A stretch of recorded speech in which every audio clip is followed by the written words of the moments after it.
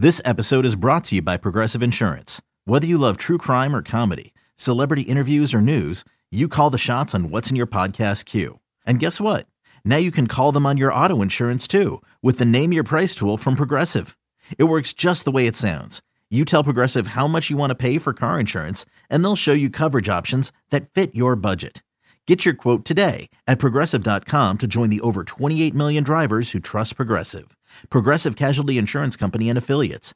Price and coverage match limited by state law. When you need mealtime inspiration, it's worth shopping Kroger, where you'll find over 30,000 mouth-watering choices that excite your inner foodie. And no matter what tasty choice you make, you'll enjoy our everyday low prices, plus extra ways to save, like digital coupons worth over $600 each week. You can also save up to $1 off per gallon at the pump with fuel points. More savings and more inspiring flavors make shopping Kroger worth it every time. Kroger, fresh for everyone. Fuel restrictions apply.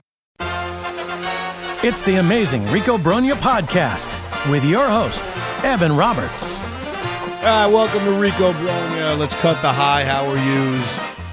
This was abysmal. This was pathetic. And as much as we've all tried to be optimistic throughout the season, I don't know how the hell, after this game, after this performance, how any Met fan right now could hold their head up high and say, well, we've won 98 games. Don't worry. Because all season long, we've seen this team fight back. They did not fight back tonight. When Max Scherzer, who sucked, we can get it out of the way, both DeGrom and Scherzer failed us. That is no debate. There is no question. Now, you could say two things simultaneously. The aces sucked and the offense has sucked.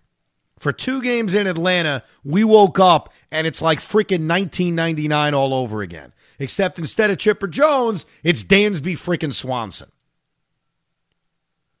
But when the New York Mets go down in this game 3-2, after Jeff McNeil delivered what at the time felt like just a huge hit after a 2-out rally in the 5th inning, after Scherzer gave up the little bloop, the little dunker to Acuna, and the 2-run bomb to Dansby Swanson, he hit the crap out of that ball. What the hell did this offense do the rest of the night?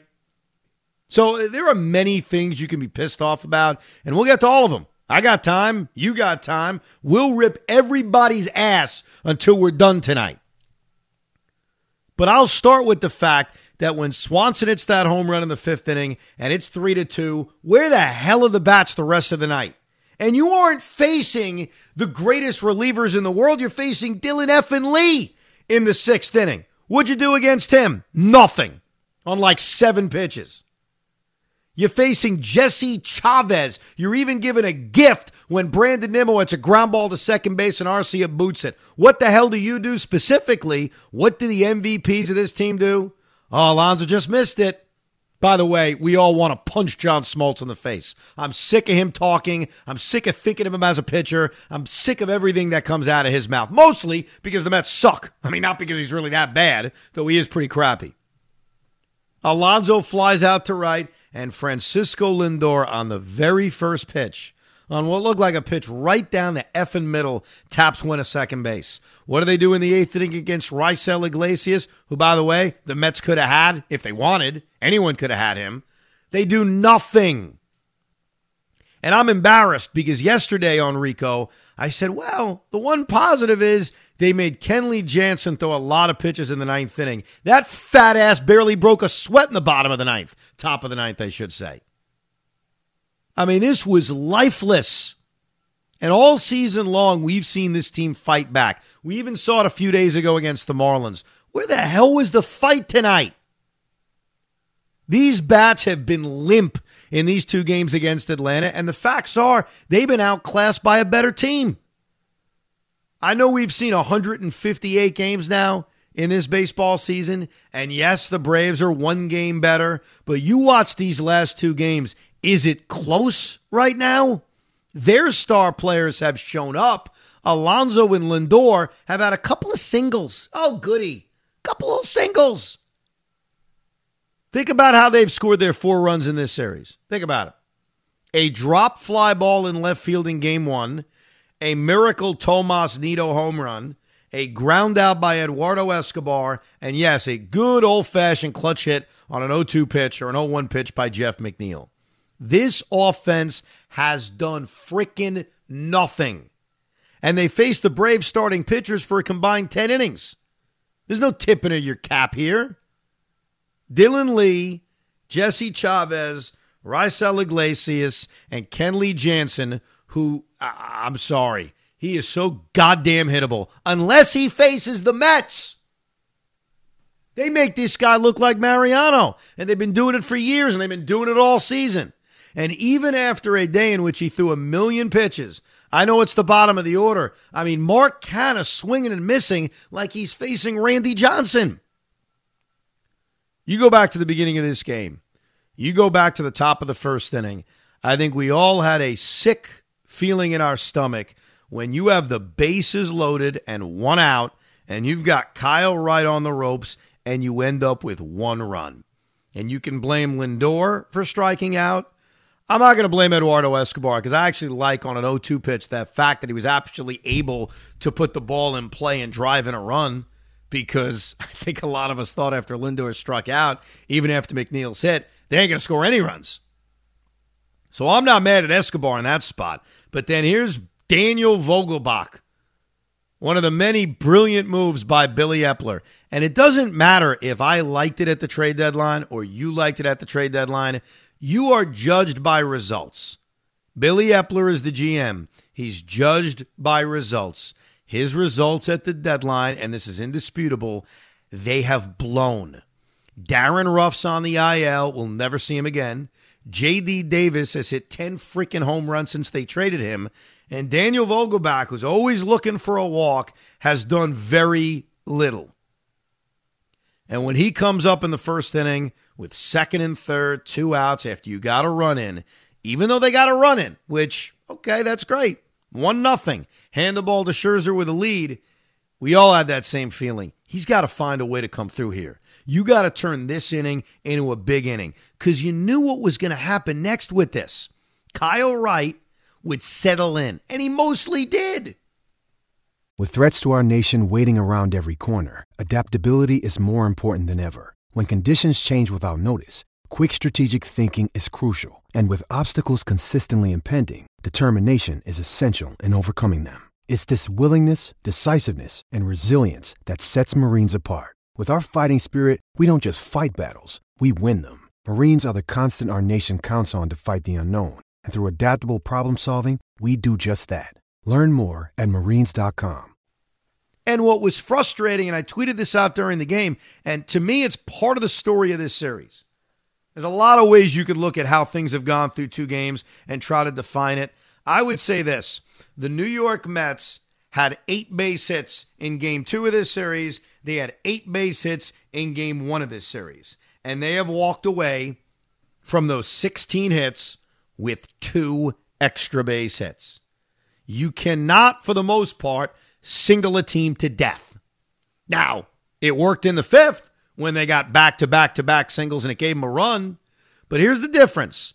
2 extra base hits versus all of the extra base hits the Braves have put up, in which Matt Olson has how many on his own?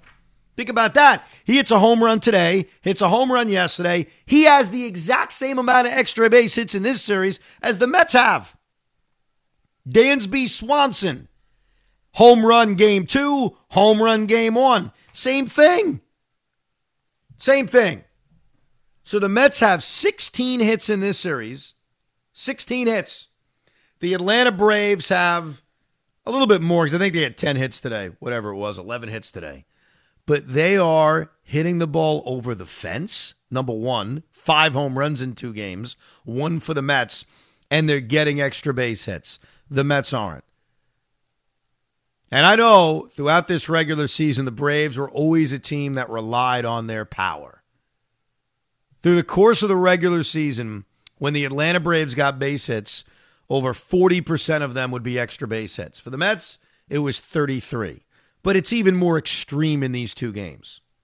They had a chance early to knock Kyle Wright around, and they failed. And their stars haven't shown up. Let's just call it like it is. All of them. From top to bottom, they haven't shown up. And I'll get to the pitchers in a second, because I'm sure there are many people out there who say, hey, All you Met fans have been ripping DeGrom for the last 24 hours. Go kill Scherzer. Oh, I will. I'm just not there yet. I'll get there. We'll kill everybody today. No one should be spared. I mean, who the hell should be spared from these two games? Who would you look at and say, well, don't rip him. He's been great. What, Seth Lugo for getting Eddie Rosario to ground out? But let's start with these bats. Brandon Nimmo, other than an error, has been on base twice in 2 games. Not good enough. Pete Alonso has 2 singles in this series. Not good enough. Lindor's got 2 singles in this series. Not good enough. The DHs, all of them, Vogelbach, Alvarez, and I'll say Darren Ruff again. Why not? They all suck. Not good enough. Mark Canha. Boy, I tell you this about Mark Canha. He never strikes out. My ass. He struck out 3 times in this series. He's been on base once when, for the grace of God, got hit by a pitch. I guess the one guy who we shouldn't rip is Jeff McNeil. And that's fair. Jeff McNeil has 4 hits in this series. Now, they're all singles. Not going to blame him for that. That's who he is. Jeff McNeil is mostly a single hitter. But he does have 4 hits in this series. He did drive in a run in the 5th inning in a moment that felt big until Max Scherzer flushed it down the toilet. But look at this lineup. Everybody has come up tiny. Every single one of them. And again, think about who you've been shut down by. Now, I get it. Kenley Jansen. Oh, yeah, great closer. Okay. A.J. Minter. They actually touched him up. Raisel Iglesias. Colin McHugh. Dylan Lee. Jesse Chavez. No. So these bats have come up small. And I know the signs have been there for the last few weeks. Look at the series they just played against the Marlins. Eduardo Escobar saved everybody. We know that. We know what happened the day before. We know what happened in the Cubs series a few weeks earlier. These bats just disappear. And they're very reliant on their stars, Lindor and Alonso, and lately Escobar, I must say, to come up big. And they haven't come up big. They've done nothing in this series. Lindor even made an error that they changed 5 minutes later to a base hit. Didn't matter. Scherzer got out of it. Was a little lucky.